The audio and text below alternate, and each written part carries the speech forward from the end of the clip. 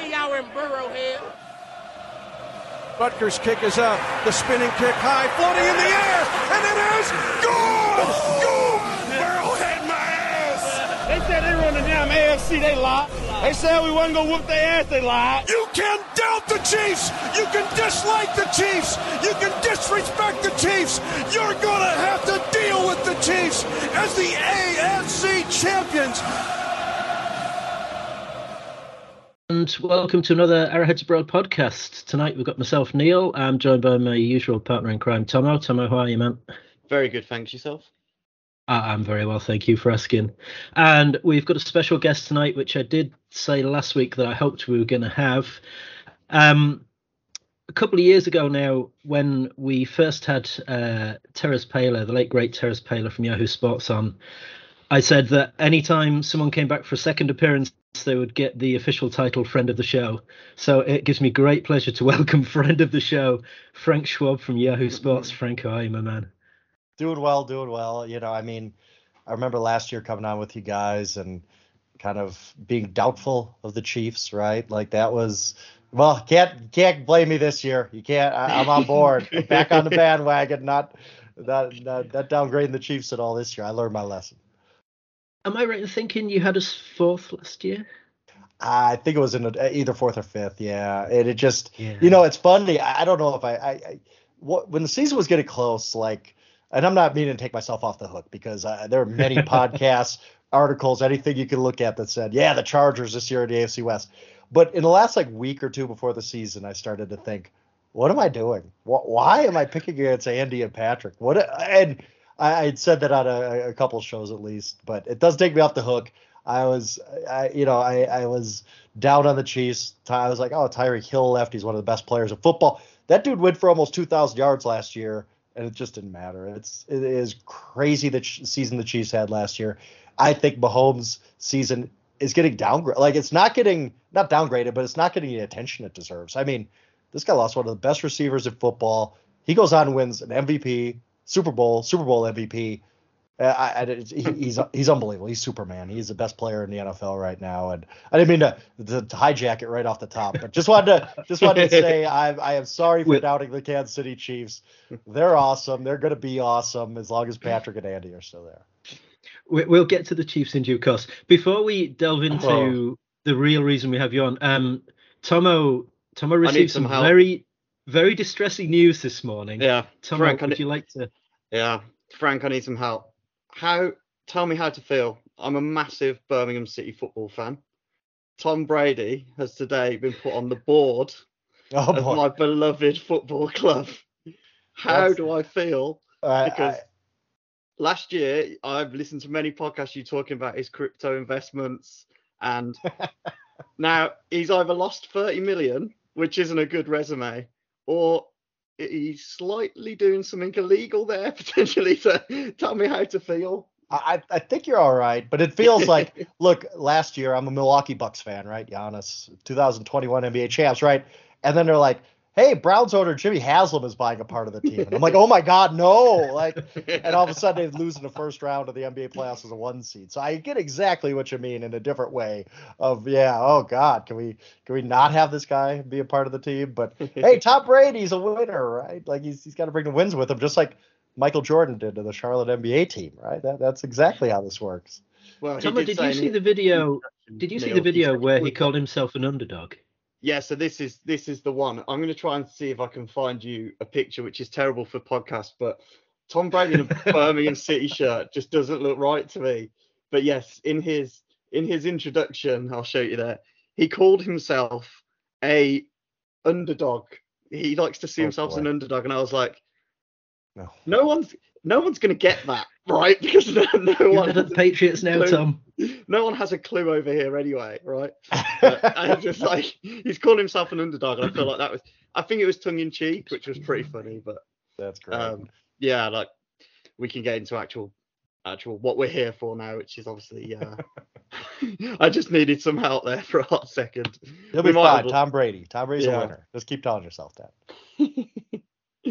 Have we got Neil, or is he gone? I think he's. Yeah, no, I'm here. My internet froze for a moment there. Right, yeah. that's my bit done, Neil. I'm sufficiently sufficiently You covered relaxed. my internet freezing superbly there. So, Frank, how many years now have you been doing these team previews? I believe this is my 11th season doing them. It's my 11th season doing the NFL, so it's got to be 11th season doing previews. And I it's fun because it gets me amped up for the season. It really does. A lot of work. I mean, it's a couple thousand words on each team, but I feel like I spend a day pretty much doing each of these previews. And by the end of that, I feel like sometimes I'm like I'm way off on this team, or I'm good or bad, or you just learn things about teams you hadn't known or remembered things. So I do love doing it because it gets me so ready for the season. It makes me feel like my kids at Christmas, like an advent calendar counting down to Christmas, going, once I see these come out, I'm like, right, I know the season's not far away now. We're getting closer and closer. Talking about, let's start with the AFC South then. Talking about teams which you are low on, and the Tennessee Titans, I wanted to talk to you about DeAndre Hopkins. I can understand from DeAndre Hopkins' situation, they offered him 32 million reasons why he would sign for the Titans. But from the Titans' point of view, you had him ranked like 28, 29th. Yeah, I'll get into that, yeah. And signing Hopkins, to me, it maybe gets him up to 20th, in which case I'm trying to get my head around why they signed him. Because they've gone from non-contender to non-contender for me. Yeah, it was an odd signing to me in many ways. And on the Hopkins side of it, if you played your entire career for the Texans and the Cardinals, don't you want to go somewhere and try to win? Like, you can do what you want. And like you said, 32 million reasons to sign there. Great. But why wouldn't you be like, you know what? I'll take less to play in Buffalo, Kansas City, Philly. Not that they need them, but it was a weird fit. Like, okay. But on the Titans side of it, it's weird because, in March, the rumors were they might trade Henry. They might trade Tannehill. Now you're kind of going all in on a 31-year-old receiver to fix your receiver room, which they needed. It was the worst receiver room in football. It's one of the reasons I had him at 29. But, yeah, I don't know. DeAndre 2 years ago looked like he was hitting a wall. Last year looked pretty good after he came back from the suspension. This year we'll see. It's kind of where receivers go to die. I mean, Julio Jones, Randy Moss, a lot of guys who have finished their career in Tennessee very, very forgettable. I think DeAndre's probably going to be closer to that, but they needed some help there for sure.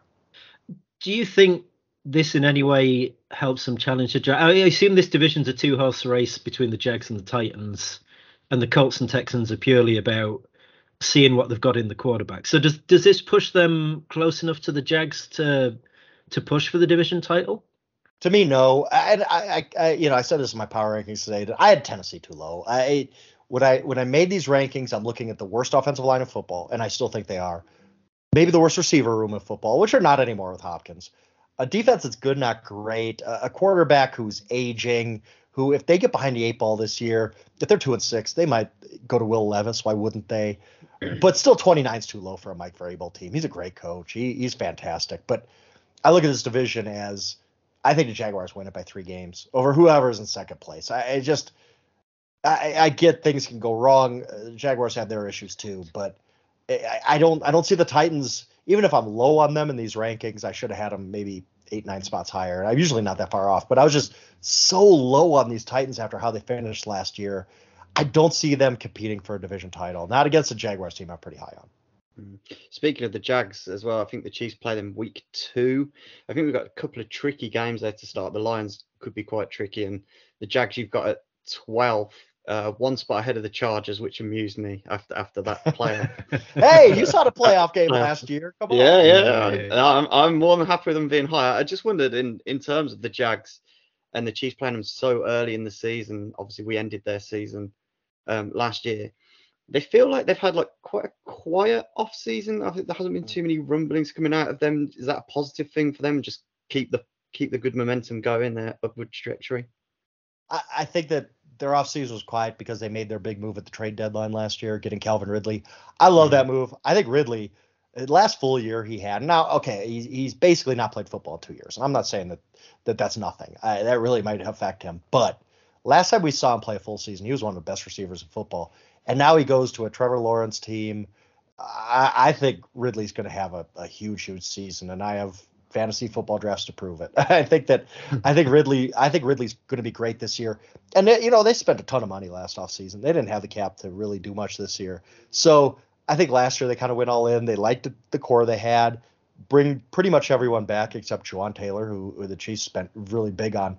I think that the Jaguars, it would, in a perfect world, yeah, they would have added, but they didn't really have the flexibility for that this offseason. That means there's questions about a defense that was pretty bad last year, questions about an offensive line that just lost a right tackle. But at the end of the day, you saw the Jaguars late last season. They competed hard against the Chiefs, and maybe it wouldn't have been a close game if Patrick Mahomes was healthy the whole game. But we saw them come back on the Chargers in the wild card round. Saw them beat a really good team like the Cowboys in overtime. It was a good football team by the end of last year. And if you're just saying, hey, we feel good about where we're at, we're just going to run it back and assume our quarterback gets a lot better in year 3, I think that's a perfectly viable plan. You'll have to bear with me because my internet keeps freezing here. So if I kind of phase out for a little while, you two just keep carrying on. On Calvin Ridley, I put a cheeky tenner on him for comeback player of the year, even though I know Hamlin's going to get it. Probably. I just on the outside chance at 70-1. I was kind of like, what's he coming back from though? That's the thing. These voters 70-1 is totally fine, but I don't think voters are going to be like, you know what, you dealt with a lot of adversity, dumbly betting on NFL games. You really came back from that. So I'll tell you real quick, Tua's the comeback player of the year bet I like, because DeMar's like -300. You can't even bet DeMar Hamlin because he's the obvious favorite. But if it's going to be anybody else, if Tua stays healthy a full year, puts up 4,500 yards, I think he'll win the award. As long as he's not so good in Munich, in Frankfurt, because we're both. That's the game. Yeah, that's right. Yeah, one thing I'm behind on is the schedule. I can't tell you when anybody plays when, who plays who week 1 even. I still have to get down with that in August, but yeah, that'll be a fun game.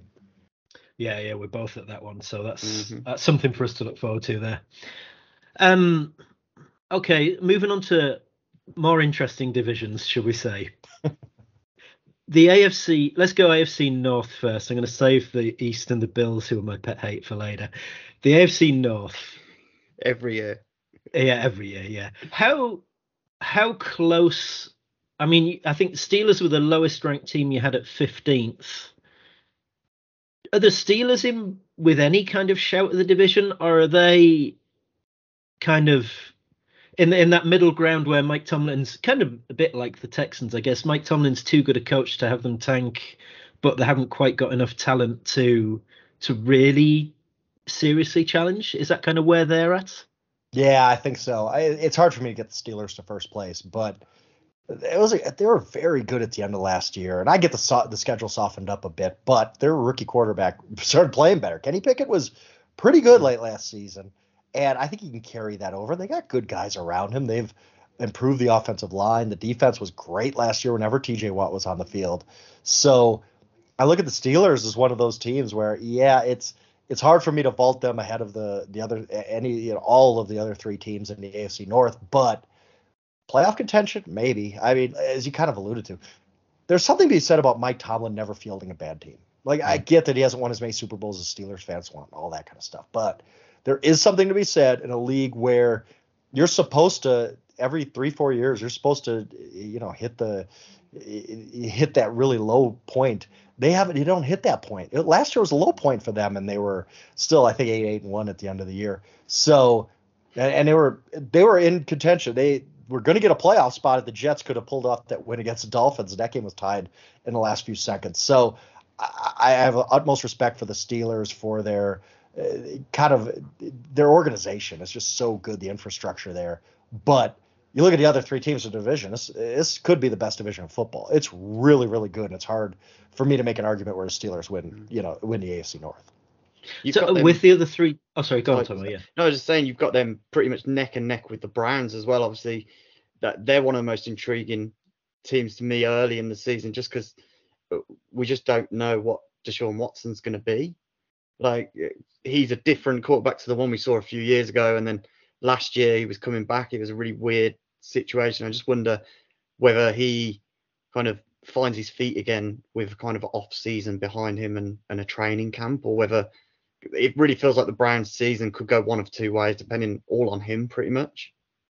Yeah, basically. I mean, and the thing about the rankings is there's some point where I have to rank a team a certain spot. I can't rank the Browns in top 10 coming off a losing season the way Deshaun Watson looked. But if I'm going to make a prognostication, I think the Browns might be really good. I look at Deshaun Watson is not a likable guy anymore, so it's hard to root for him or hard to make excuses for him. But if we're just looking at this as a football thing, he was asked to join the Browns last year after an 11-game suspension, I believe he took 9 snaps in the preseason. New team, new scheme, new coaches, new teammates. You're playing in terrible weather in a lot of those games. He wasn't going to play well, and he didn't. Like there was no way Deshaun Watson was going to play well late last season, and he was terrible. But the last time we saw Deshaun Watson play a full season, it's almost like a Ridley thing, where I get that a really long layover can take a lot out of you. But last time we saw Watson play, he was one of 5-6 best quarterbacks in football. I don't see why he couldn't return to that. Yes, there's an argument to be made that this is just Deshaun's never going to get that back. I get that. But if he is anywhere near that peak he had with the Texans, the rest of the Browns are really, really good. Maybe one of the top 5 offensive lines of football. Nick Chubb, I think he's going to win a rushing title this year. Receivers are good enough. The defense got a lot better. I mean, they made a change at coordinator too. I believe they brought in Jim Schwartz. So as I was doing that Browns preview, as I told you, I learned about these teams too. I make these rankings in May. I kind of learn about them as we go. I was like, man, the Browns look good on paper. And I know we've said that a lot about the Browns, but this time, if it's all about Watson, if Watson plays that level he was at in Houston, this team, it could be a 12-13 type win team. That is their ceiling. I can't rank them that high yet, but I'm absolutely willing to keep my mind open to the Browns being one of the best teams in the NFL this year. Are they all in this season because of what Deshaun Watson's contract looks like for the next couple of years? Because his cap hit is astronomical. I think it's 60-something million next year. Are they like win now, or is there a way of restructuring his contract next year that's not going to completely hamstring them? I mean, given those cap hits, I almost assume they have to restructure, but you're just pushing it to the end. I mean, it's the Kirk Cousins thing where we see Cousins extend. You kind of get stuck in this. We have to do something with this contract. We just can't have it as it is. But now you're just kicking it down the road another year and another year and another year. But I think a lot of that will just be determined by how well he plays. I mean, it's possible he plays an MVP type level. I mean, it could happen. And then what? What do you do with that contract? What do you do with him in general? So, but yes, I believe that they know that this is going to get messy. It's hard to build a team when a quarterback is making a really, really big percentage of your salary cap. So yes, I do think there's some urgency at the Browns this year. Also urgency because look at Stefanski has a losing season. I don't think he comes back next year. He's done. Like there were already rumblings after last year. I don't think he could survive another losing season. So talking of quarterbacks with big contracts, then Lamar Jackson got his contract from the Ravens. I kind of suppose tying the quarterback contracts in kind of one big bundle question. Did the Ravens have to pay Lamar? Like, was it a no-brainer for you? Because to me, his style of play isn't conducive to a long career, and he has missed a bit with injury, and you kind of worry if he doesn't finish seasons, that could really hamper the Ravens' push. Like, were the Ravens kind of in a corner where they had to do that? I think so, yes, because the upside of Lamar Jackson's obvious. He's still in his prime. I think he's 26. I was shocked that he got the non-exclusive tag, and I still to this moment don't know why the Atlanta Falcons didn't sign him. They could have easily done that with the cap. Yeah, it would have cost a lot, but they could have structured a deal that the Ravens couldn't match, and I don't know why they didn't do it.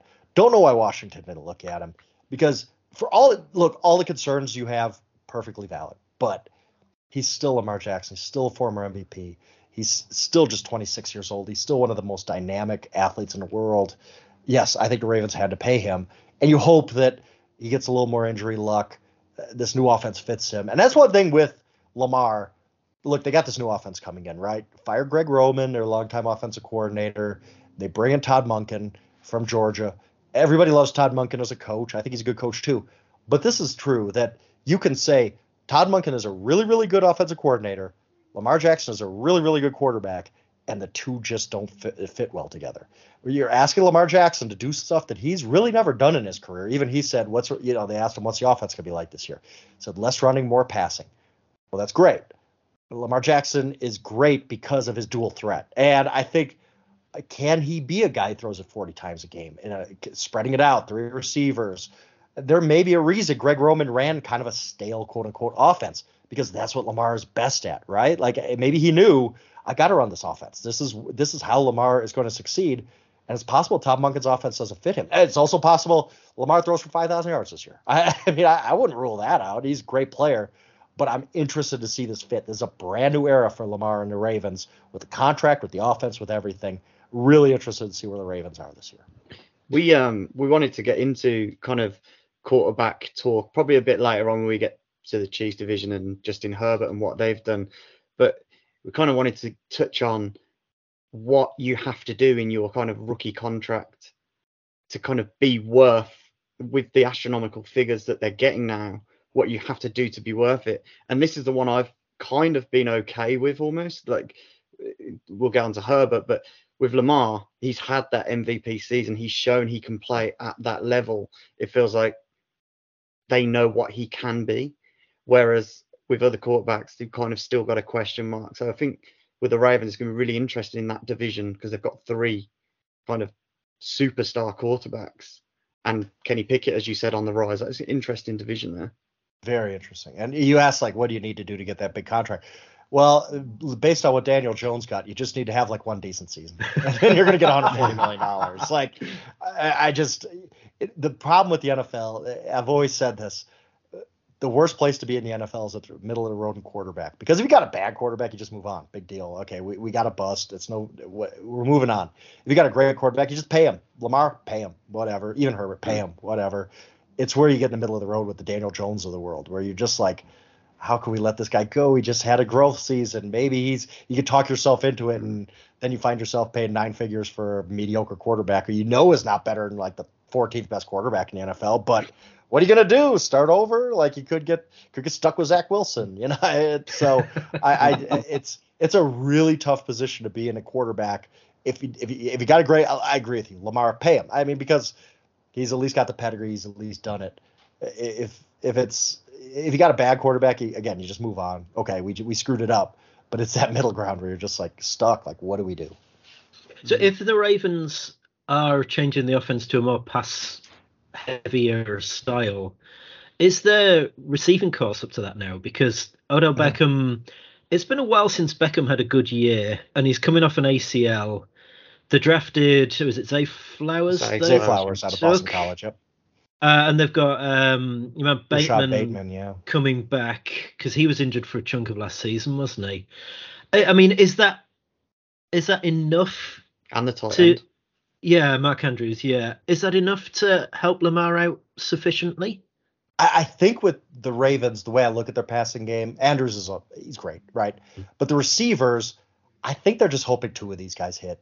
I don't think you could expect all 3, because Beckham might not be the same guy. Like you said, I mean, it's been a long time since that Rams Super Bowl. He was playing really well with the Rams, by the way, but he wasn't even healthy enough to sign with a team late last season when teams wanted to sign him. I mean, they were like, no, we can't do it. You're not ready. So who knows what we get out of Odell Beckham. Zay Flowers is still a rookie. We don't know what we're getting out of him. And Rashad Bateman can't stay healthy. I think if he's told the Ravens right now privately, like, oh, hey, I'm not going to share this with anybody, but would you take just 2 of these 3 guys hitting? They'd say, heck yes, we're happy with that. If one of these guys just a washout, we'll figure it out, because we still got Mark Andrews as the anchor of our passing game. So I think they're going to be fine if 2 of the guys hit. It might be 0 of 3, though. I mean, every one of these guys has warts. All 3 of them have upside, though. Maybe all 3 hit. I doubt it, but maybe all 3 do. But you just need, I think, at least 2 for this Ravens passing offense to be pretty good.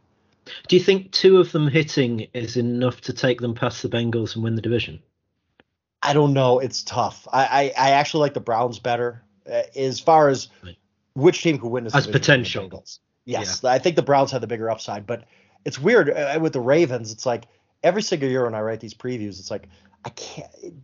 The floor for them is so high because if John Harbaugh coached in a different era that wasn't right against Bill Belichick, we'd be talking about John Harbaugh as one of the best ever. This dude, all he does is win games.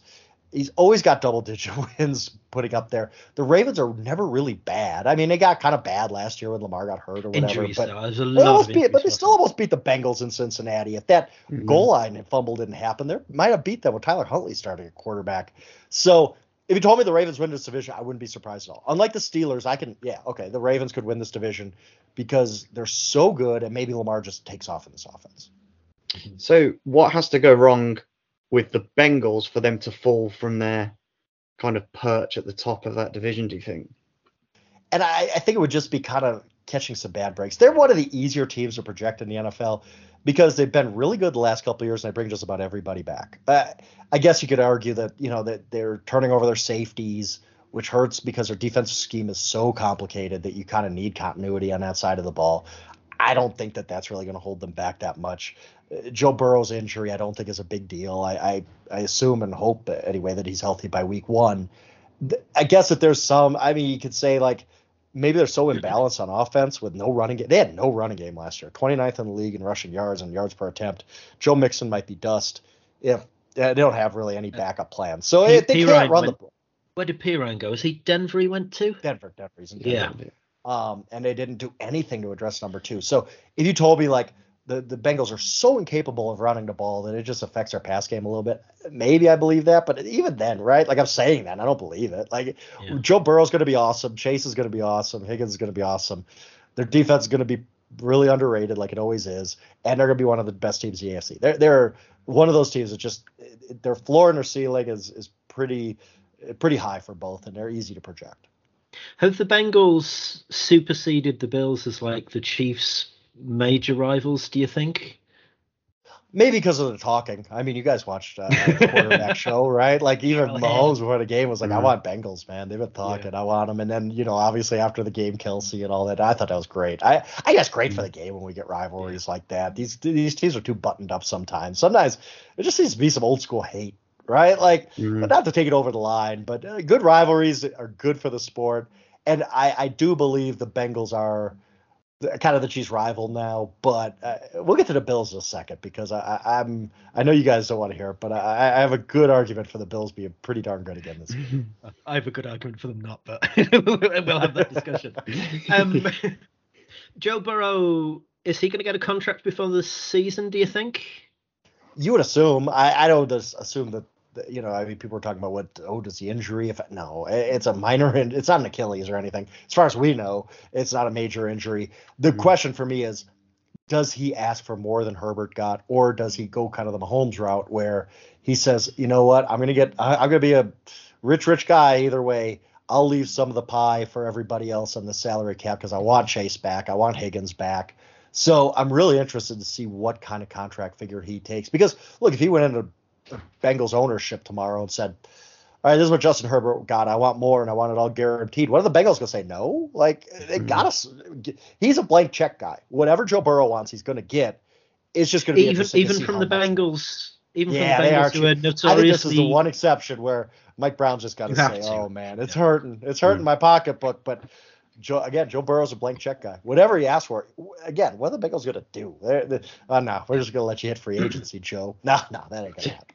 He said his window, didn't he say like the window is as long as he's there or something? The window is my whole career. He's like annoyingly likable for a Chiefs fan. I admire that. Yeah, he just got to go, wow. Oh, that Bengals team is fun, man. They're really, really fun. Yeah. And they've had our number a couple of times. I mean, they feel like they got a bit...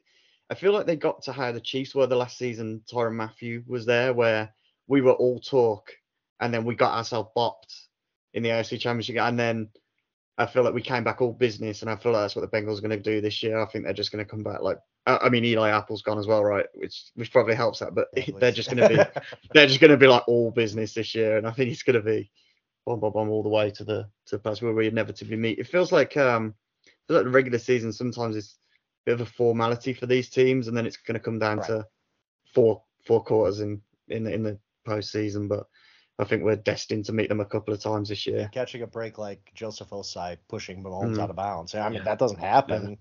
Yeah. The Bengals might win that game, and you watch that game too. That was a coin flip game, and the Bengals have lost a Super Bowl and an AFC Championship game on coin flips. Basically, they could have easily won that game if a couple calls went their way. And you don't know how that affects a team, whether it's like you said, now we're all business. Now we're going to take that next step, or if it's really hard to climb that mountain year after year. The thing is, they are coin flips, but at the same time, I mean, sometimes you just wonder whether some teams have just got that weird clutch factor. You just can't. Put your that weird clutch factor was strange. Buffalo. Right? Well, yeah. That weird clutch factor for the Chiefs was number 15. He was on that's one just leg. the way it is. Like, as long as you got that guy, you're going to be fine. A lot of the conversations we've had have been about quarterback talk and taking less money and having middling quarterbacks. It's just, can't relate. It's not a bad problem to have, is it? The Bengals are one of the two teams that in the playoffs would concern me on any given day. And we'll move to the AFC East, and I'm going to start with the other team because it's probably not an obvious one, but the Miami Dolphins. Mm-hmm. If Tua is healthy and they have Waddle and Hill and a ton of running backs, they strike me as the kind of team who are built to beat the Chiefs. Does the Dolphins season rely on Tua's health? Is it solely on that? Pretty much. I hate it's so boring, right? Like, oh, hey, check back with me at Tua plays 17 games because it's pretty basic, but it's true. I mean, if you were to tell me Tua plays a whole season, the Dolphins are probably a top 5 team. I mean, they're that good. The Jalen Ramsey injury does hurt. There's no question about that. Like before that, it was like, wow, the Dolphins might be a top 5 defense, top 5 offense type of team. Vic Fangio was a huge hire for them. I say what you will about how his time as Broncos head coach went. That dude is a great defensive coordinator, maybe the best in the game, at least in the conversation. I think he completely helps the Dolphins defense take that next step. Again, losing Ramsey hurts, but it's all, look, if Tua goes down with another concussion, I'm not saying like he's going to retire the next day or anything, although that's on the table, I guess. But you have to think about it.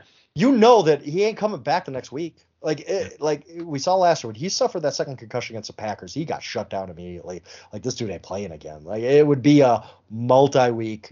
We're missing a lot of time, and it's just tough when the division is that tough. I hope. Look, Tua seems like I don't think I've ever met Tua as far as I can remember, but he seems so likable. He just seems like one of the good guys out there. And it stinks to think that at age 24, he had to really consider retirement this offseason. He said, no, I'm going to play again. I would hate for him, right as he's becoming a star, to get that snatched away from him. He had such a great season last year. And again, I like their coach. I like what they've done on defensive side with Fangio. Offense is going to be great. I just love their offensive philosophy. I don't think enough teams do this, where they say, you know what, we're not spreading it around. We got Tyreek Hill and Jalen Waddle. We're going to get those guys 200 targets each. You going to stop it? Go ahead. We're just going to throw them the ball every down. We don't care. I love that about Mike McDaniel. I'm really this Dolphins team when I was doing these rankings and all that, I'm like, how could the one variable here is something you can't predict, and that's to his health. The two top quality wide receiver things is the thing that concerns me the most, because if you've got that and a semblance of a running game, which the Bengals may or may not have, but I think the Dolphins have enough in the running back group. They have quite a deep running back group. That Devon A-Chain, who they drafted, I wish we'd had him. But if they have enough of a running game as well, they're going to put up points and put up lots of points. And then you're into shootout territory. You're into the 13 seconds Bills kind of games. And you don't want too many of those because you don't need much to go against you to find yourself on the wrong side of those. And I can see the Dolphins putting up points in a way that other teams in the playoffs can't necessarily do. And when you get kind of against the playoff Chiefs, I think that's what you have to do. You have to score 30 plus at least to kind of, yeah, and they can, where others maybe can't. Someone else who possibly could in the past, but can he now, is Aaron Rodgers at the Jets. I've got written here, does he still have it? And do Lazard, Cobb, and Hardman worry anybody? Because No, Garrett Wilson does, though. Garrett Wilson and Breece Hall do. I'll tell you that. Yeah. This Jets team is really interesting because you guys watched them last year, too. How many times are you watching them saying, if they just had decent quarterback play, just give them a decent quarterback. They would have been in the playoffs last year. Now, I was high on them. In the offseason, I wrote something about I took a Jets Super Bowl bet when they were, I think, 25-1. That's come way down, 15-1 about right now. But the Jets' enthusiasm has kind of cooled for me a little bit, knowing that defensive greatness is hard to sustain year to year. It's just not one of those sticky stats. Offensive greatness is. So the Jets, who went from 32nd best defense in 2021 to a top 5 last year, they might have lower regression coming on defense. The offense is very good, but we don't know if Breece Hall's healthy. They seem to want every single running back who's available, including Dalvin Cook now. Yes. And we don't know what Rodgers is now either. Like, we all think that now, quarterbacks can play past the age of 40. Yeah, only one guy did. Tom Brady is the outlier. He's not the new exception to the rule. Tom Brady broke every single rule there is for quarterbacks in their 40s. Nobody has really replicated that. And Aaron Rodgers turns 40 in December. So, and we saw Aaron Rodgers slip last year. And you get blamed. He wasn't great with Green Bay last year. No, he wasn't great. He was not. He took a big step back. And was that the young receivers, or was it, hey, this guy's 39, and this is what happens to every single other quarterback as they reach 40? I don't know, but I've cooled my enthusiasm for the Jets a little bit. I'm interested in them. I think they have a high ceiling. I think they have a Super Bowl ceiling. I really do. If everything comes together, if their defense is just as good as last year, Garrett Wilson's awesome, Breece Hall's healthy, Aaron Rodgers just all he's got to do is be a top 10 quarterback. He doesn't need to be top 3. Top 10, this Jets team would be really good. They're a really interesting team because I could also see a situation. If you look at their first 4 games, they could seriously start off 1-3. It's really tough. I know they start with the Bills. I can't remember who else they got. Really tough first 4 games. If they're 1-3 in that market, it ain't gonna be so friendly and it ain't gonna be so fun that Aaron Rodgers is going complaining to Pat McAfee. That market ain't gonna happen with that. So it could really fall apart quick. It's a fascinating team. If you were like to ask me which team you're most interested in watching, especially early in the season, Jets number 1. I think they're really, really interesting, fascinating project here. We have them in week 4, don't we? I'm almost certain. We're week 4. The Chiefs are there. I know the Bills were week 1. They got the Broncos in there, who's not a pushover. Like they're not playing the Texans. So it could really start bad for the Jets this season. Mecole Hardman revenge game as well. Anyone knows me knows. Not a fan of Mecole Hardman. And I don't think he's going to be Aaron Rodgers' best friend because he doesn't run his routes particularly to the exact how the routes. Aaron don't play that. I think he's going to be running parallels. I don't think he's going to be running vertically. He's definitely going to be a horizontal guy for them because he isn't going to get trusted to run downfield. I keep telling you, Tom, Mecole Hardman has a skill set you can use, and that skill set is bloody quick. Now, if you want to run him on right, just not forward. left, absolutely, get him on the jet sweeps and draw the attention of the defense, and then Rodgers might throw it to Garrett Wilson. But like Hardman on the field, you do have to respect the fact that he's there. You just don't necessarily have to worry about him catching it too much. Okay, so Buffalo. Do you want to go first or shall I go first? I will, because you're dying to just dump on Buffalo. I can't wait to hear this because I really want to hear this. I'm gonna tell you, when I do these previews, I say I learn about teams, and honestly, I forgot how good Buffalo was last year. They lost 0 games by more than 3 points in the regular season. They were much closer to 16-0 than we remember. I mean, all 3 of their losses, very winnable. And you look at late in the season, and they did struggle. They struggled to put away the Patriots week 18. Really weirdly struggled against that Skylar Thompson Dolphins team in the wild card. And then just got the doors blown off of in the playoffs by the Bengals. How much of the DeMar Hamlin situation did that affect them? I hate talking about DeMar's situation in those terms. It affected him on the football field. But I think we have to if we're talking about the 2023 season, trying to project these teams. And I think that they were just kind of spent emotionally by that point. They played the Bengals. And it was kind of a snowball game. They were down 14-0 before we even settled into our seats. It got away from them quickly. But this is a team, if you look at DVOA, only team in football in the top 12 in offense, defense, and special teams, and they were in the top 4 in all those categories. They were the most well-balanced team in the NFL last year, And I just think what's happened is, nationally at least, that they burned us a little bit. Everybody picked the Bills, including myself, to win a Super Bowl last year, and they burned us. And now everybody's moved on to the Jets or whoever it's going to be, Eagles, and we've just forgotten how good the Bills are. They're kind of just this. Now the pressure's off. They don't have the hype anymore.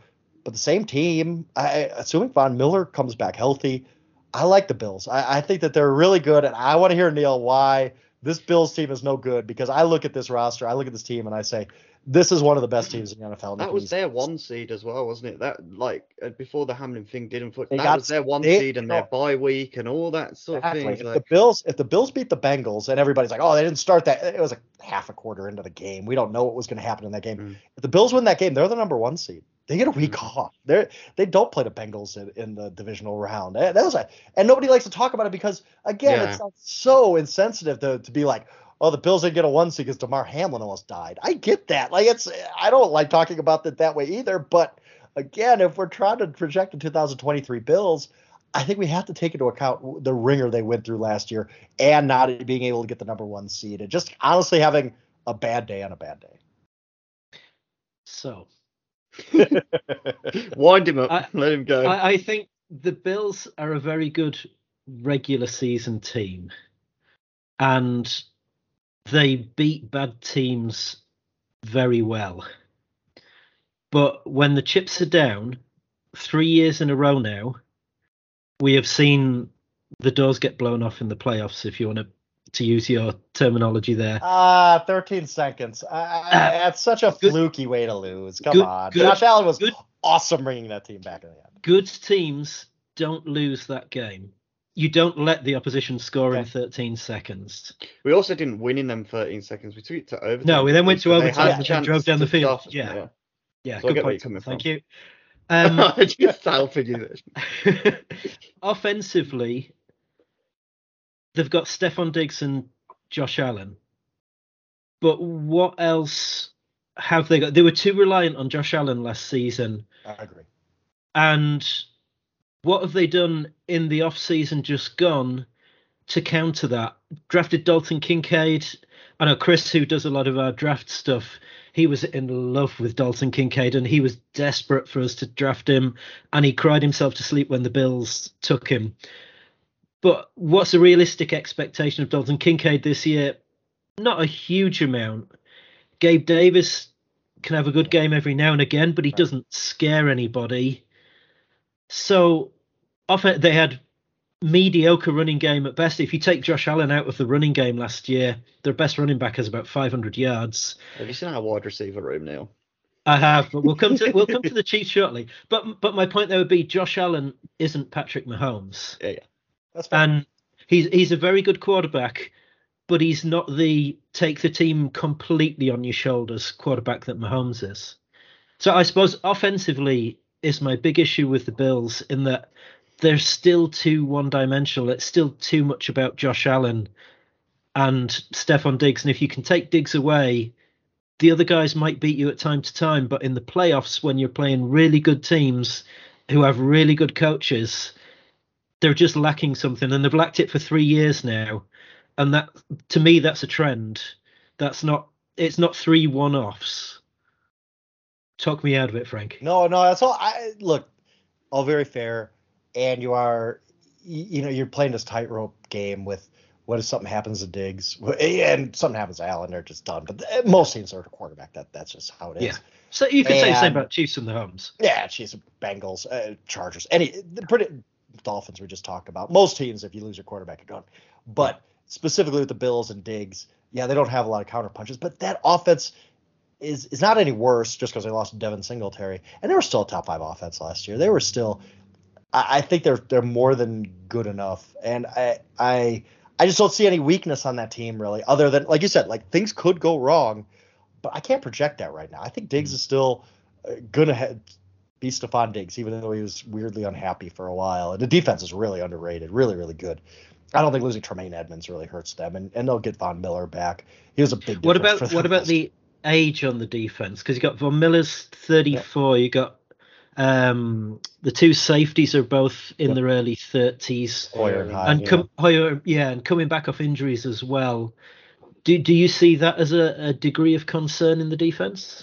A little bit, yeah. But I mean, everybody's got questions. Everybody's got this stuff. You're always getting a year older in the NFL. I just think we've look this. We look at the Bills last year, 13-3. They lost that game against the Dolphins by 2 points when they outgained them by like 300. It was like 500 to 200. Yeah. It was a ridiculous game where Josh Allen short-armed a ball to Isaiah McKenzie on 4th and goal. They lost at the Jets, which was tied with 2 minutes left. The Jets kick a field goal. The Bills can't answer. Their other loss was it was a 3-point loss. The Vikings. The Vikings, yes. When they fumbled in their own end zone. Ridiculous game. When they fumbled in their own end zone, gave up that 4th and 18 circus all-time catch of Justin Jefferson. Yeah. Not everything. There's a butterfly effect, but if you at those 3 games, just the coin flips a different way. That Bills team could have been 16-0. I just think we've forgotten how good they are. That's the only thing, because they're not this year's shiny toy. We've moved on. We're looking for this year's shiny toy, but the Bills are still. I believe they're as good as they were last year. When they just need a little bit of. They need a break. They need not 13 seconds not to happen, or DeMar. I mean that hopefully that never happens again. But you know what I mean. Like, they just need to hit the playoffs on the right note and then catch a couple breaks when they get there. They do have, I think it's the second oldest roster in the league. They're up that high now. Wow. Yeah. And they don't have a great deal of cap space or a great deal of ways of creating cap space. Like, is this their last year of this window, do you think? It does seem to be closing. I mean, and if they can't get over the hump now, when's it going to happen? Because that would be basically like you said that last year, Frank. You said that last year. It would be their 4th straight year of knocking on the door and not getting there. So you might be right. And this AFC East is really, really tough. And if you told me, look, the Dolphins passed them, even if the Jets passed them, okay, I could see it happening. It's not like they're guaranteed to win this division by any means. And then the wild card race is going to be ridiculous in the AFC. There's 9, 10 playoff quality teams in the AFC and like 4 in the NFC tops. So we'll see. I'm high in the Bills. I've gotten higher on them as the offseason's gone on. I understand every single argument you made, and you might be right. At the end of the day, we might be talking here next year, and you could do your victory lap, because I didn't see the Buffalo Bills collapse coming, when there is a lot of absolute legitimate reasons to believe the Bills aren't going to be as good as they were last year. I missed all that because my internet froze, but I'm sure that was perfectly good stuff. The one team we haven't talked about in the AFC East is strange because it's the Bill Belichick team, but the Patriots have just got written down. They're the dullest team in the NFL. They're not even like bad teams are interesting. Like the Arizona Cardinals are going to be interesting this year because they might not win a game. Like, they're that bad. But the Patriots are just stuck in this 8 to 9. I know they won 10 a couple of years ago. They don't have a quarterback that excites anybody. They don't have a roster that excites anybody. But Bill Belichick is so great. The people who are like, oh, Belichick's lost it, he should be on a hot seat. I look at these rosters he's had the last 3 years, and I covered Mike Shanahan a long time ago at the Broncos, and I always said that Mike Shanahan, the GM, made Mike Shanahan, the coach, look better because he gave himself no talent to work with, and he always ended up with 9-10 wins. It's the same with Belichick, where this roster is screwed up. It's not very good personnel-wise, but Belichick is such a good coach that he could have this team in playoff contention every single year. They're just not good enough to compete for the AFC East. They're not good enough to compete for Super Bowls anymore. It's almost like you'd rather they just had the 3-win season, so they kind of start over. But it's just not going to happen when Belichick's there. There is a path. Look, if you want to make an argument that the Patriots defense, which was 3rd best in the NFL last year for DVOA anyway, ends up being top 5 again, and the offense going from basically children running it to Bill O'Brien, who's a good offensive coordinator. Don't get me wrong. Bill O'Brien screwed up as Texans coach, but he can run an offense now. If you could tell me that the offense takes this huge leap, and the Patriots, who were in playoff contention in Week 18 last year, are still alive, they end up going to the playoffs this year, I can't. Of course, I could see that path for them because Belichick is that great. He just is. I don't hate. People hate hearing that, but Belichick's the greatest coach in NFL history, and it's not close. Like, he has got more pelts on the wall, or whatever John Fox used to say, than anybody else. I think he's done just fine job the last 3 years working with a depleted roster. And if the Patriots come up out of nowhere and win 11 games this year, yeah, okay, it could happen. They just don't seem to have any juice. Like nod to Therese about juice, guys. It just none. They just don't have any, they're and so they got boring. They're just Juju, so and it's like dull. Like, oh yeah, like Juju Smith-Schuster. It's like, okay, it's Matt, isn't it? He was great for us, but he's not. He's not a number one receiver. Yeah, it's not exciting. There's just no. It's weird because the Patriots were ruling the NFL 4 or 5 years ago, and now there's just no reason to watch them. It's just you know what you're getting in a Patriots game. They're not going to be interesting in any single way. They're good. Let's say they're bad. They're just stuck in this like we're just good enough to not rebuild. That's where the Patriots are right now. Yeah, definitely. Okay, the AFC West. Actually, which we said was the greatest division in NFL history last year. Just before we do the AFC West, which do you think is the tougher division between the North and the East? Really tough. I guess I got to vote the East just because I think they have a few more. I think they have 3 legitimate Super Bowl contenders, and I don't think I could say that about the AFC North. And I think the Patriots are a little bit better than the Steelers if you're comparing 4th place teams. Yeah, that's fair enough. Okay, that's interesting. Yeah, so last year's best division, the AFC West. Wow. I think you gave them all. I think everybody got a C grade, if I remember rightly, except for maybe the Broncos got a B. So surely that just means the Chiefs win, right? Everything stayed the same. Chiefs win.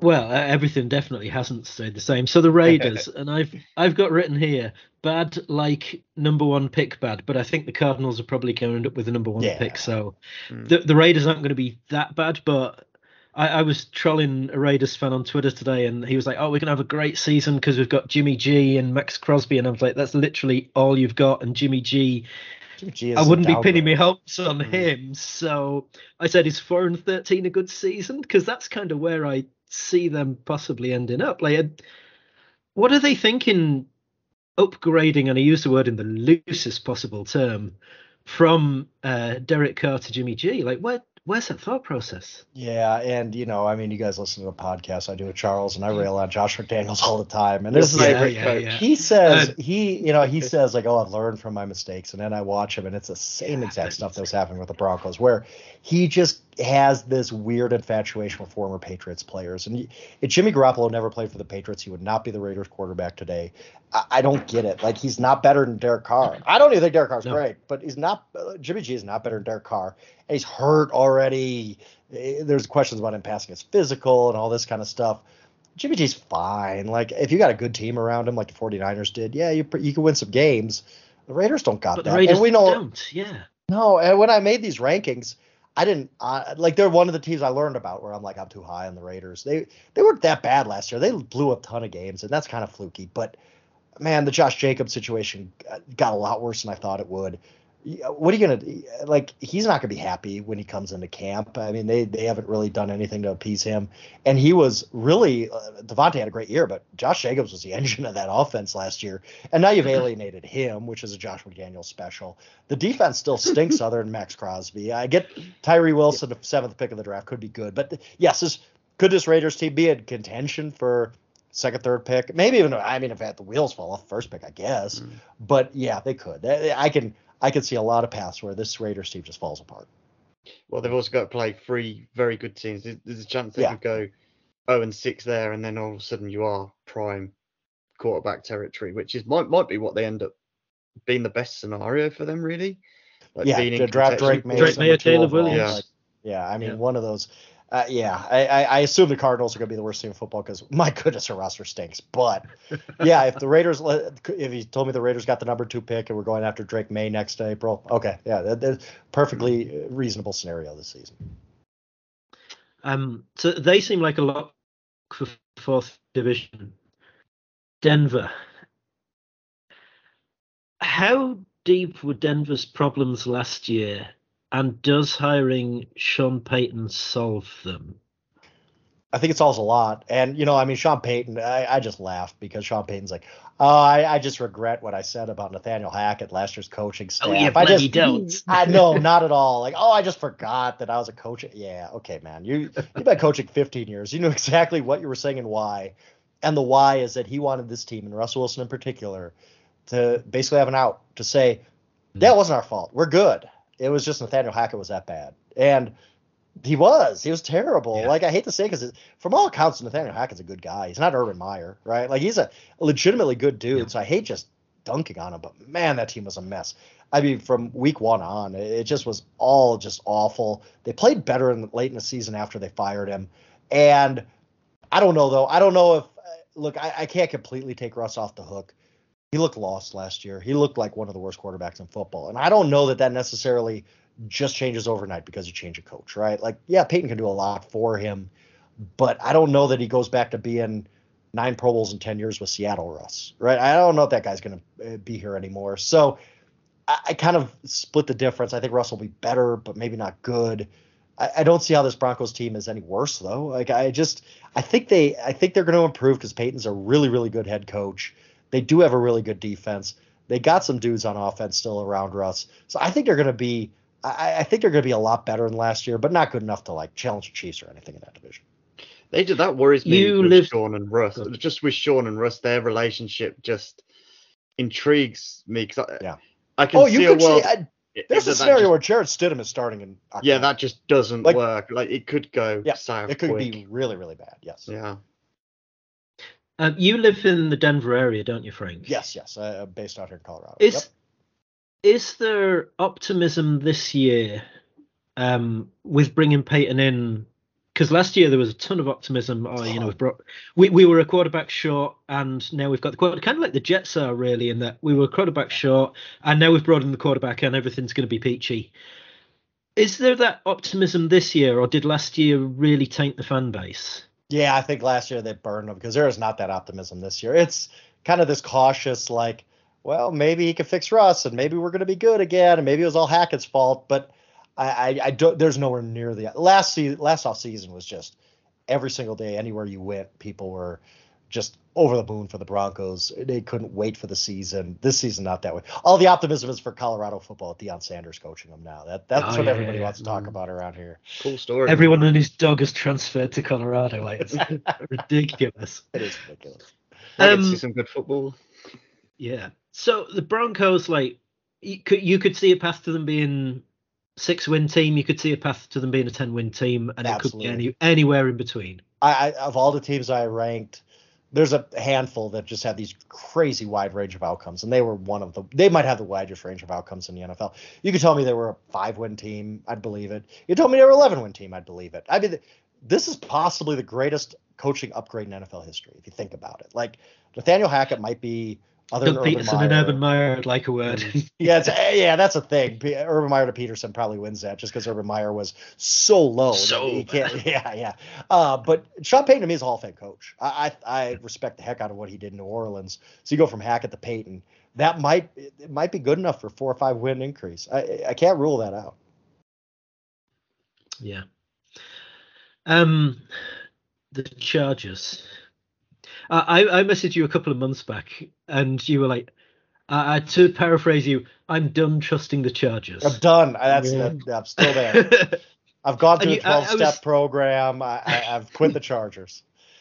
I was still surprised when you had them 13th, because I still can't get past the roster is really good. If you're saying the Bills were good last year and they're good this year, the Chargers and the Bills are kind of on a parallel to me in that they, on paper, are very good. They're both pretty good regular seasons. The Bills would be better. And then you get to the playoffs, if the Chargers even make it to the playoffs, and they blew, a 28-point lead to the Jags? 27 zip. Yeah. Kellen Moore comes in as offensive coordinator. Is he enough to overcome Staley being head coach? That's brutal. That's the thing. You're like, what's the difference between the Bills and the Chargers? And it's the head coach. McDermott's good. It's head coach. Yeah, exactly. Yeah. God, I thought Staley was going to be good. Like, he talks a good game, and then, man, last year was a mess. Playing his guys at week 18 and getting Mike Williams hurt, like, that cost him that playoff game. That cost him that playoff game because you don't have one of your best weapons on the field when you're blowing a 27-zip lead. And just this, I don't know what it is about this team. It doesn't. I mean, the same story year after year where we get hyped up on the Chargers roster. We look at the potential. We're like, yes, this is the year. Every year they disappoint us. Look, there is this is weird to say, but I just said this to somebody else on another show. I'm going to pick the Denver Broncos to finish second in this division. I think that they can improve enough to be there. But if you told me one team came out of nowhere and beat the Chiefs for the AFC West, it's the Chargers, right? Because they do have that ceiling. But I just don't get it. I can't get them there because they've disappointed us over and over and over. And I like Herbert. I like Eckler. The receivers are aging a little bit. Getting Rashawn Slater, the left tackle, back is huge. Their defense has some stars. But at some point, it's just every year it's the same story with the Chargers. And if I were to tell you before, last December or something, hey, in the playoffs, there's going to be a team that goes up 27-zip on the road and ends up losing that game before overtime even happens, you'd say, oh, the Chargers did it again. Right? That's who they are. It's just in their DNA, and I don't think it's changing. With the 3 seasons with Justin Herbert at quarterback, then they've just given him the big money contract. Those 3 seasons were his rookie deal and probably their best chance at giving him weapons. And they didn't make the playoffs twice, and they blew a massive lead when they did make the playoffs. Where is there optimism by giving Herbert that contract? Is the thought process there Herbert's a good quarterback and you have to give him the contract and hopefully everything else will work itself out? Is that how that thought process goes? Yeah. I mean, again, what are you going to do? You going to let Justin Herbert go? He's good. I think he's a little overrated. I mean, that whole stuff, the whole joke that's been going on about the social media quarterback because he just has these viral highlights. There's a little bit of truth to that, really. I think he's a little overrated, but he's still good. He's still a easily top 8 quarterback in the NFL, right? So you just don't let guys like that go. And this is the going rate for quarterbacks, and you got to pay it. But can you build a championship team when Justin Herbert's making that much money? And the answer is probably no. I mean, I don't know. Maybe it's going to happen this year for all I know, but it's hard. It's hard to do that unless it's a Patrick Mahomes, that type of level guy. So then was there a scenario where they could have moved on and just gone to the next rookie quarterback with the next rookie quarterback deal? Was that ever an option, do you think? I don't think so, but some team's going to do it. Some team, watch. And I actually thought the Seahawks with Russ, remember he's getting that really, really big contract. I thought this is the team that they got enough confidence to be like, we're not paying Russ. We're going to trade him. We're going to start over a quarterback. And eventually they did a few years later. But there's going to be some team, maybe it should have been the Giants this year or whatever, that just says a quarterback on his rookie deal, if he's good, is the most valuable thing in sports. And we're just going to try to cycle through these things. I thought the Rams should have done with Jared Goff. I wrote about that. I thought the Giants probably could have done that. But not Justin Herbert. I think Justin Herbert's above that. I think Justin Herbert he's good enough that you're not letting that guy go. See, this is my biggest thing with when it comes to quarterbacks and the way the money's going. And you touched on it with Daniel Jones earlier, so I'm going to cycle back around to it. But you get to a point where Herbert's done nothing in the playoffs because the regular season really isn't where you're going to. Who cares? That's not why you're paying $250 million. He's lost a 27-point lead, but he gets no blame for it as far as we can see. And then you're going to pay him all this money. And I'd love to see a team do it, Frank, where they just go, nah, you haven't done it. Yeah. Maybe you do it somewhere else, but you're going to do it with a team that's handicapped by the cap now. And we're just going to take the route. We're just going to cycle through quarterbacks, 4-year cycle. If it doesn't work, then you're back down the bottom of the draft. You just pick another guy. Do it again. Yep. And the problem with that, keep going. The problem with that is, NFL coaches and GMs got 2-3 years, right? And that's why I thought the Rams, not to totally U-turn this thing, the Rams when Goff was going to get that big extension, I thought the Rams were the perfect scenario because McVay is not going anywhere. McVay is coach for life there if he wants to be. He has a job security to be like, we're going to try this thing out. We're just going to draft somebody. I'm going to develop him. I'm an offensive genius. I can get this done. We don't need to pay Jared Goff 9 figures. We can cycle through these guys. But we're every other coach. Brandon Staley is not going to say, hey, I got an idea. We're just going to let Justin Herbert go, and we're going to start over quarterback. They'll be like, yeah, okay, man, you go 3-14, you're gone. It doesn't matter, so whatever. Kind of feels like what the 49ers are doing almost. I mean, I know they spent all that money to get Trey Lance, but they've literally just gone, it didn't work. What about this dude? Who are you? Yeah. Do you want to come and play And quarterback? let's say Purdy plays 3 more seasons like he just had, right? And he ends up being like a top 12 whatever quarterback. The 49ers should be the team to be like, nah, we're not paying you. Sorry, go ahead. We'll trade you right now. We can get a couple first-round picks for you right now, but we're not paying you because we're just going to draft somebody else because Kyle could make anybody a good quarterback. That's what they should be doing and thinking about. Yeah. Just out of interest then, Frank, are you still on the Trey Lance train? Oh God, I had to bring that up, didn't you? I will say this. If Trey Lance stays healthy last year, why couldn't he have been Brock Purdy? Why couldn't he have been the guy we're all talking about right now? And the weapons on that team are so good that he could have had a good season. He has a terrible game week 1 against a bad Bears team, but it was a rainstorm. Gets hurt in week 2, and everybody says he's a bust. He's done. Whereas I think if he never got hurt, I truly think we'd be talking about Trey Lance a much different way right now. Well, with the way Purdy kind of played, like, yes, he was very good.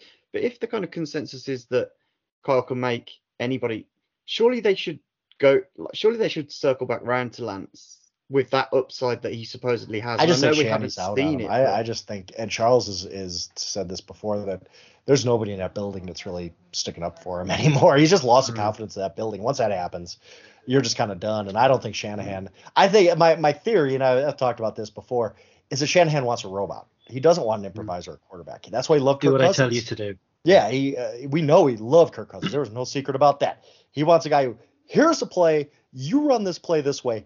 Do not go off script because I am the offensive genius around here. And it's kind of true. I say that. But it's kind of true that if you run the offense the way you should run it, like Jimmy G ran it, like Brock Purdy ran it, good things will happen. He doesn't want a guy going off script. I think we might have lost Neil. So that kind of leads us to the Chiefs. Hey. Yeah, who are all here. So we've managed to do a good hour and a quarter, and we've only just got to the Chiefs. I mean, my biggest concern about the Chiefs is the wide receiver room. Mm-hmm.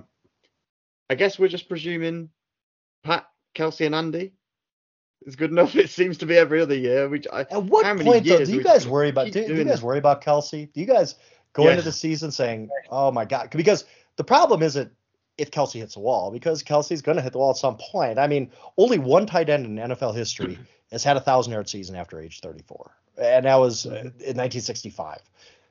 He's just blowing up the expectations we should have for tight ends in our mid-30s. It's not just that Kelsey; it's that this passing game all of a sudden would be like, whoa, who is our number one option if Kelsey is an 800-yard tight end this year, which is a huge drop. I don't think he's going to take that big of a drop, but it's what's our counterpunch.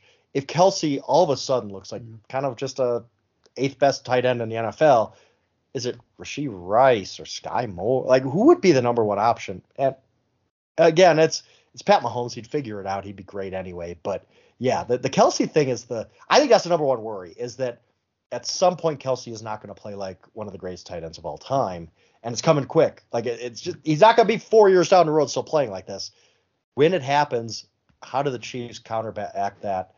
Do they have enough talent on offense around Mahomes? They're never going to drop that far. They're never going to be the Houston Texans on offense or anything like that. But if you're not the best offense in the NFL like you were last year, are you going to win a championship with that core? I think that's the question. This is my biggest thing, right? So when Tyreek left, my concern is that our superstars, if you like, are aging apart outside of Mahomes. You've got Kelsey, you've got Chris Jones, who you're now going to have to pay. We let Tyreek go. I worry we get to situations like the Packers did, where, because to me, we're struggling to put weapons around Mahomes on the offense in the wide receiver room. Like, we're just hoping these guys hit, and hopefully we take enough swings. But if Kelsey misses a game, I don't know who we're expecting to stand up and get a 100-yard game. There's only so many second-round picks you can spend on wide receivers. So it's not like they're not Well, it's not like they're not investing in the position. It's just that they're not investing the first-round pick in the position because Mahomes raises all boats, and if you've got someone who's 80% of a first-round wide receiver, is that good enough when Patrick Mahomes is your quarterback? The answer is probably. But that's But yeah, Kelsey. See, but that's like Tom said. that's with Kelsey. That's a Packers conundrum. That was the Packers always said, well, Aaron Rodgers could turn anyone into a star, and then you get a few years down the road, and you're like, wow, we really haven't done much to help him. Like we need to actually invest, because a first round guy might end up being Jamar Chase with Patrick Mahomes instead of just trying to patch together with second round picks. But I do assume something hits. Like maybe it's. I just wish Kadarius Toney honestly would. It's always something with him. That's everybody says that. It's totally true. It's always something with Kadarius Toney. I'm not trying to blame the guy for injuring his knee in the first training camp practice of the year, but it was like, there's no shock there. It's always something with Kadarius Toney, and I think Sky Moore is going to be better, but we don't know. It's going to be really interesting to see how long the Chiefs can go without a true, really. I don't even know if they got a real number 2 receiver on the team right now. If you were to compare them to, number 2 receivers, like the Eagles got Devontae Smith, right? Like the Chiefs don't have a guy like that. They don't have a number 1 for sure. They might not even really have a number 2, but Mahomes threw for 5,000 yards and 41 touchdowns last year, so it doesn't even matter. It's a fascinating experiment. Well, Rashee Rice was my guy, wasn't he, Neil? So I wanted him before the draft, just based on my unbelievable tape watching skills, which consist of 5 minutes on YouTube. But I've decided he was the guy, and luckily they drafted him. But we'll see. And then Ross, who we expect nothing from, is also getting rave reviews at camp. But everybody seems to get rave reviews at camp, so we'll see. I'm rooting for Justin Ross. Me too. But I just want him to make it, not necessarily nothing. Be a 1,200-yard receiver, because I don't know, who knows. But just his story was just so sad, almost, of elite prospect, has the medicals, doesn't get drafted. I would like to see him make it. He's the one guy training camp I'm actually rooting for. I really hope he makes a 53. He's in the perfect place as well. Like perfect, smart of him to sign there. Yeah, he was UDFA. Yeah. Really cool. Last season, Andy kind of went more 3 tight end sets than anyone, and was very successful out of it. Do you think that's his kind of cheat code to get around the fact that we don't have particularly stellar wide receivers? Because how do you defend when the Chiefs are putting Kelsey Gray and Fortson and or Blake Bell on the field, and you've still got MVS going deep? If you play your base defense, you can pass out of that. Any of those 3 tight ends can run routes and catch quite well. And if you go nickel, then the Chiefs can just give the ball to Pacheco and run the ball down your throat. And the success rate for the Chiefs running plays was very, ridiculously high compared to everyone else out of that. Do you think we see him leaning more into that this season?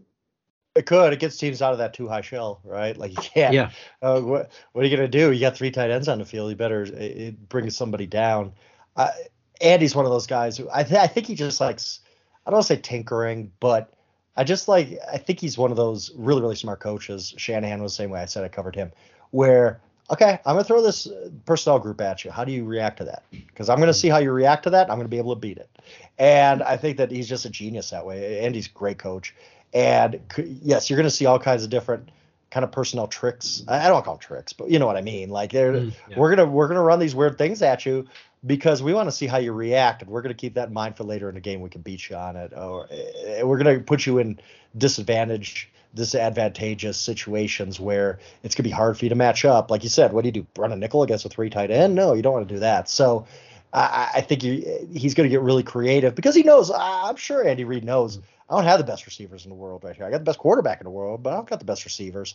I got to figure out ways to scheme this thing up to make things easier for Mahomes. I kind of found. I remember during the Super Bowl, it was 4th quarter of the Super Bowl, and I actually messaged Charles and said, Andy saved the good shit for the 4th quarter of the Super Bowl because he was pulling out play. He had Jerick McKinnon lead blocking for Pacheco on one play. And you go, oh yeah, I remember where has that come from? And then you've got the 2 touchdowns where they're faking the jet sweeps, and then you just cut back, and the Eagles are going, oh no, we won't bother covering Tony or Sky Moore. Wasn't it the same play, right? The mirror, just flipped around. Basically, play flipped, yeah. When you play Madden or something, yeah. Yeah, exactly. Yeah, I kind of wonder how, because one thing I read in your piece on the Chiefs was they're not very good against the spread.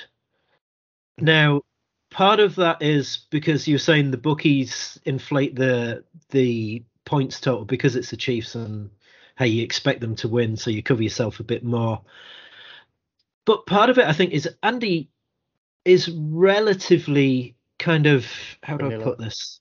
Yeah, vanilla wasn't quite the word I was going to use, but he tries to use as little as possible to beat teams. Because each week I go in kind of thinking, just put shit on tape where it's just more and more stuff for teams to have to study. And in fact, he just does the complete opposite and puts as little on tape as possible.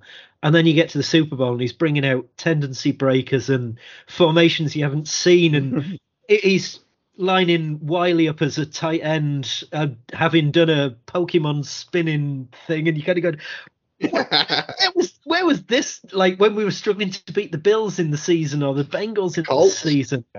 The Colts. It's also the reason Andy Reid's 28-1 again, coming off a bye week. Because you give that guy an extra week and just sit in his office and be like, what can I dream up? He's gonna get you, man. He's gonna come. We have the Eagles coming out of the bye week this time. Like that is gonna be such a game.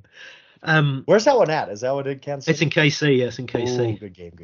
Because like I said, I'm way behind on memorizing. Yeah, we have the Dolphins in Frankfurt, and then the bye week, and then it's home to the Eagles. No, I remember doing when the schedule came out in April or whenever that May, I think it was, and doing like the top 10 games to watch, and I'm like, I could do all 10 Chiefs games. They have such a fun schedule this year, tough schedule, just of games where you're like, I want to see them against the Chargers, I want to see them against the Dolphins, I want to see. It's like this who's who of NFL scheduling that the Chiefs are going to be must watch TV, probably 10, 11, 12 of those 17, 18 weeks. Let's talk Chris Jones. Mm-hmm. What's your level of concern for Chris Jones this season?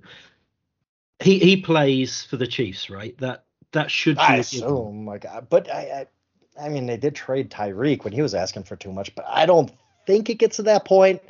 They know they need that guy, and I was going to pick him for Defensive Player of the Year. Now, this kind of does complicate things. We'll see when he comes into camp, but he's so dominant. But, The Athletic, I guess, was the one that reported he wanted $30 million a year. It's like, whoa, okay, it's a hefty price tag. I assume that they come to some agreement. You can make it look like 30 without actually being 30, can't exactly. You? And so, maybe they get creative, both sides get it their way. It could be a deal too, where they just know, look, we're gonna waive the fines. We don't need you in camp right now. Stay healthy. We don't want to go through the camp grind. On August 20th, we'll come to an agreement. You'll be fine for week 1. I assume this all comes together because Chris Jones is too valuable to the Chiefs. It's not like Chris Jones is sitting out a season. So I think it comes together, and I think Chris Jones has another great year. He's fantastic. He's beyond the point now, I think, of being that most underrated player in the NFL, because everybody pretty much knows how great he is. But I think he could take the next step this year. I really do think he's one of the few candidates for Defensive Player of the Year. You could see last year. Well. Yeah. You could see last year who the Chiefs disrespected on the opponent's offensive line, because in the key plays, Chris Jones was the guy who was opposite them. That's the old Reggie White thing. When Reggie was the Packers in the mid '90s, I was a Packers fan growing up. Yeah, you could always tell this is the guy we think is the worst offensive lineman, because we're going to just line up Reggie there and he's going to obliterate him into the sun. It just would happen week after week. Yeah. Defensively in general, last year, I had no concerns really about the offense, despite losing Tyreek, because I thought Andy had figured out he'd be grand. But defensively, I was like, ton of rookies. Spags does have a relatively difficult kind of system to learn. And those rookies, oh boy, they did well. Yeah. I was shocked. I was shocked the Chiefs were second in the NFL in sacks last year. That really, I knew Chris had a great year, but Karl Aftis, really good player. And like you said, the rookies, Warren, McDuffie, to go with Snead, they got a great corner. It was one thing where I was looking at everything and the stats and the depth charts and all that, and I said, Chiefs might have a really good defense. We might be sleeping on how good their defense could be. We see teams make that jump. They were 17th in DVOA last year, which I cite a lot, I know. But could they be top 10 this year? Why not? They're going to be a year older, a lot of continuity on that side. The Chiefs defense, like you said, they had all those kids play, and they broke records. They played a lot. Most starts ever by a Super Bowl team. Most rookie starters in a Super Bowl for any team tied that record.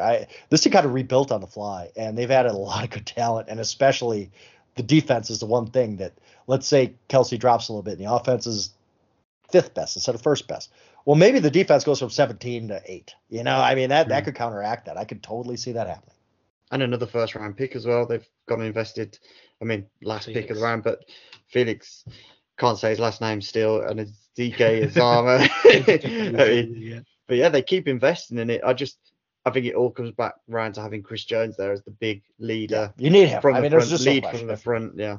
If this thing gets really out of hand and Chris Jones is sitting out all season, which I don't think any of us three expect to happen, but if something like that does happen where it just goes completely off the rails, like Jonathan Taylor in Indianapolis or something, the defense will fall apart because he's that good. He is one of those TJ Watt, Aaron Donald level guys where if he's not there, the whole defense falls apart. Are there any other issues that you see that we aren't talking about beyond wide receiver and whether or not Chris Jones shows up? Like, do you have any concerns? I mean, again, this is not stuff where I'm like standing on a table telling you I really, really worry about this. But if you were to tell me their offensive line wasn't quite as good this year, I could get it. Donovan Smith was terrible last year in Tampa.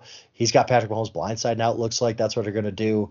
Juwan Taylor's just a right tackle. They paid him like a left tackle. Doesn't mean he can play left tackle. So could left tackle be a concern? Yeah, but they have probably the best interior line in the NFL. I assume Juwan Taylor's going to be just fine at right tackle. Like, it just at this point, you just get to you could find things to be wrong with any NFL team. You can find things to be wrong with the Chiefs that are possible problems, but I really don't see it. They're just going to be great again. And I wrote my preview on this, and I hate NFL analysis that's just, this is their coach, this is their quarterback, they're great. But with the Chiefs, it's like, what else do you say at this point? They traded one of the best players in the NFL. They started more rookies than any Super Bowl team has ever started, and they won a championship. Like, what? How do you even pick nits at that? How do you look and say, oh, the Chiefs aren't going to win because of this reason or that reason? No, it's just the Chiefs. If the Chiefs don't win, it's just because NFL games are really tough to win, and the right break doesn't go for your way. You can lose, but there's no problem with the Chiefs right now. It's just because Patrick Mahomes covers everything up, and whatever he doesn't cover up, Andy Reid covers up. It's a phenomenal marriage between those two guys. We have to, Neil, this year. We do this podcast after every game, as you'd expect. We have to this year not overreact to the regular season because we did not expect to be where we were in Dublin. We went to Dublin to watch the Super Bowl. We didn't expect to be in that game. Judging by you lost to the Chiefs. How the heck did that happen? Or the Colts. How do you lose to the Colts? The Colts won like 4 games all year. One was against the Chiefs. How did that even happen? I think every podcast is going to be the same. Go on, Neil. Yeah, my brother-in-law's a Colts fan, and he works in Indianapolis every kind of month or so. He goes over, and he just happened to be over that weekend, so he went to the game because the hotel he stays in is the one that's next door to the stadium. It kind of links into the stadium, and he kept sending me pictures during the game. I was like, fuck off, I don't want to see this. I don't want to know. So all that said about the Chiefs, then you're picking the Bills for the Super Bowl, right? I probably will. You're gonna replay this next year, aren't you? When the Bills finish like 9-8 and the Jets win the AFC East. Yeah, I think I am. That's the way I'm leaning right now.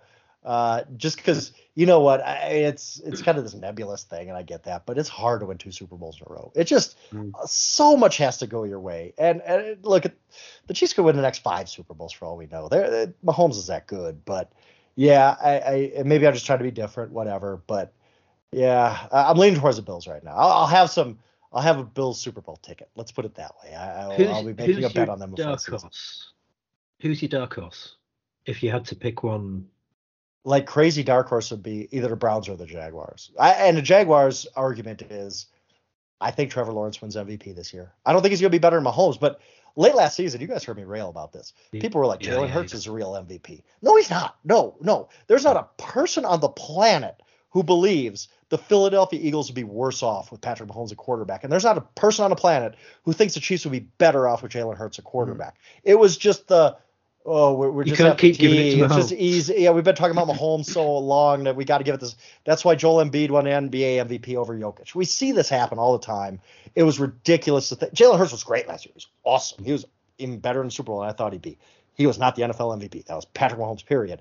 When you get to this year, I don't think Patrick Mahomes is going to win MVP because of this. Because I think just the voters are going to be like, we want somebody else to win it. And I think Trevor Lawrence is going to have that kind of season. I think he's going to be awesome. I think they're going to win that division by 3-4 games. I think it might get the number 1 seed just because they have the weakest schedule out of all. Easy schedule. So yeah, and then you're 2 home games away from a Super Bowl. So if you ask me who's got a crazy dark horse that might make it, my pick is probably the Jaguars, with the Browns kind of being my honorable mention because if Deshaun, kind of returns to that level of play. And to think his first season, he had to deal with, like you said earlier, Urban Meyer. Oh my God. And we were questioning him like for quite a while as what is Trevor Lawrence like? Yeah, he was up and down, and everyone was like, "What is he?" Yeah. If you don't believe in Trevor Lawrence, I just take NFL.com, their game pass or whatever they call it. They have these condensed games. Take 40 minutes out of your day, watch that Cowboys game again because he was awesome in that game. He was, oh my God, this guy has arrived. Awesome. He carried that team to that win. And he was good the second half of the year. He was like 15 touchdowns, 3 interceptions, whatever it was. And he carried them back from 27 zip down after he threw 4 interceptions in the first half or whatever. He's arrived. Trevor Lawrence is going to be awesome this year. He's a really, really fun. Very, very quickly then, because I appreciate we've taken nearly an hour and a half of your time here. The NFC is the Eagles, Cowboys, or 49ers, yeah? Is there anybody else in that picture? No, it's hard. I tell you, if you talk about a dark horse, Seattle Seahawks to me are they're really good. And I have questions about the 49ers. I look back, and not the power rankings are the be all end all of anything, right? Like I do them, everybody does them. But each of the last 4 years, some team ranked in the top 5 of the power rankings has missed the playoffs. Last year was 2 teams. 2 teams in the top 5 of the power rankings missed the playoffs. That doesn't even count the Buccaneers, who were 8-9 and made it. Every year, some team in the top 5 just falls off the planet, basically. And is it the 49ers? I mean, they got Brock Purdy coming off major elbow surgery, quarterback, and they lost to D'Amico Ryans, and they lost their right tackle, Mike McGlinchey, and they lost a lot of personnel in free agency. They had a draft that's going to give them no help at all. They drafted a freaking kicker. Like, come on. And I just wonder. What was that, the 3rd round as well, wasn't it? Yeah, it was 3rd round. I can't believe that. But the 49ers got the worst draft grades of anybody, and rightfully so.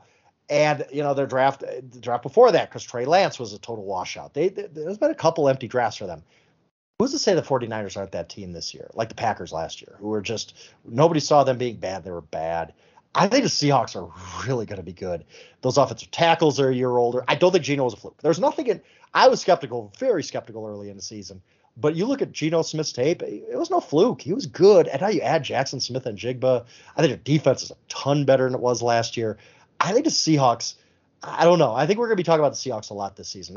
They might not make the Super Bowl, but – the NFC isn't strong. We know that. I'll pick the Eagles probably just because they do have the best roster. And the NFC is pretty weak. But Seahawks, keep an eye on the Seahawks. They're a team I really, really am high on this year. One of my free bets, which I've been stacking week in, week out, as I'm just looking for it now, is the Chiefs to beat the Seahawks. I have €10 on it, and it is worth €900 if the Chiefs beat the Seahawks. I think you've texted me every time I post a preview. You tweet me like, oh, this is live, right? And it's like it's like the Chicago Bears to lose to the Chiefs. And I'm like, come on. I have the Chiefs to beat the Seahawks, to beat the Falcons, to beat the Lions, to beat the Cowboys. I even went with the Rams. €2,000 on a Rams.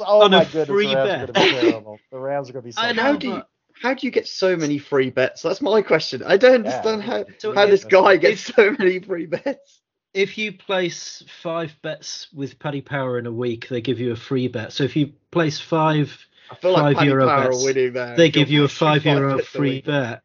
If you place 5 €10 bets a week, they'll give you a free €10 bet. And so I like yourself there, Frank. I'd gamble on a fairly regular basis, and partly why I love Frank's stuff is because there's some fantastic insight. If you're a gambler there, I mean, I'm not going to be doing Browns Jets tonight, but maybe when the Chiefs play Sunday week, I might dabble on it. But I can easily put 5 bets. I put a tenner on something try and get 20 back, and then I'll put two €10 bets on that, and then if I win something from those, and I usually don't spend more than 20. I don't spend more than €20 a week, and I get a €10 free bet, and I get a week's worth of entertainment from it.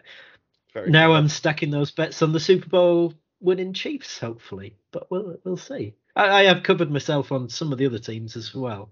I did bet the Bengals to win it, but yeah, I'll cover myself some more. I've got time before the Super Bowl, yeah. Right then, have we got anything? I think we've taken more than enough of your time, Frank. That's an hour and 29 minutes we're at here.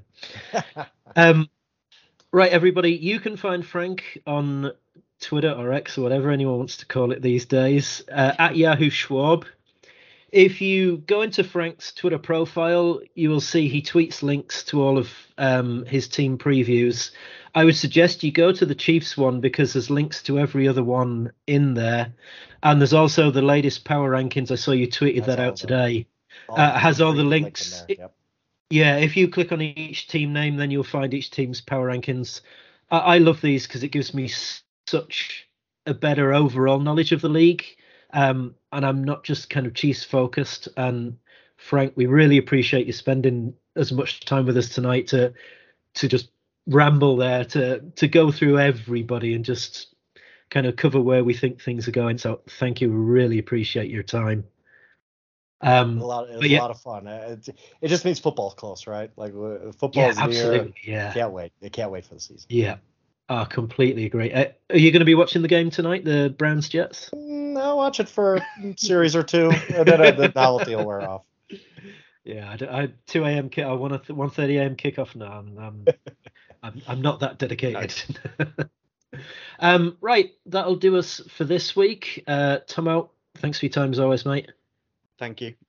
Frank, thank you for your time. It's much appreciated. You'll also find, if you just go into Yahoo Sports NFL, you'll find Frank's working there. And also Charles, who we chat with a fair bit as well. He's doing his training camp tour at the moment. How come you don't get the training camp tour? I used to, but we got Jory, we got Charles, we got the other Charles McDonald on the road. Yeah. That's enough. I'm fine. I'm fine not having to deal with training camp travel. Yeah, that's fair enough. Yeah. Right then, that'll do us. So thank you everybody for listening. Any feedback you can give us, much appreciated. This was our most listened to podcast last year by quite some distance. So hopefully we'll get that kind of level of interest again. And I think we'll say from one game to another, goodbye for now.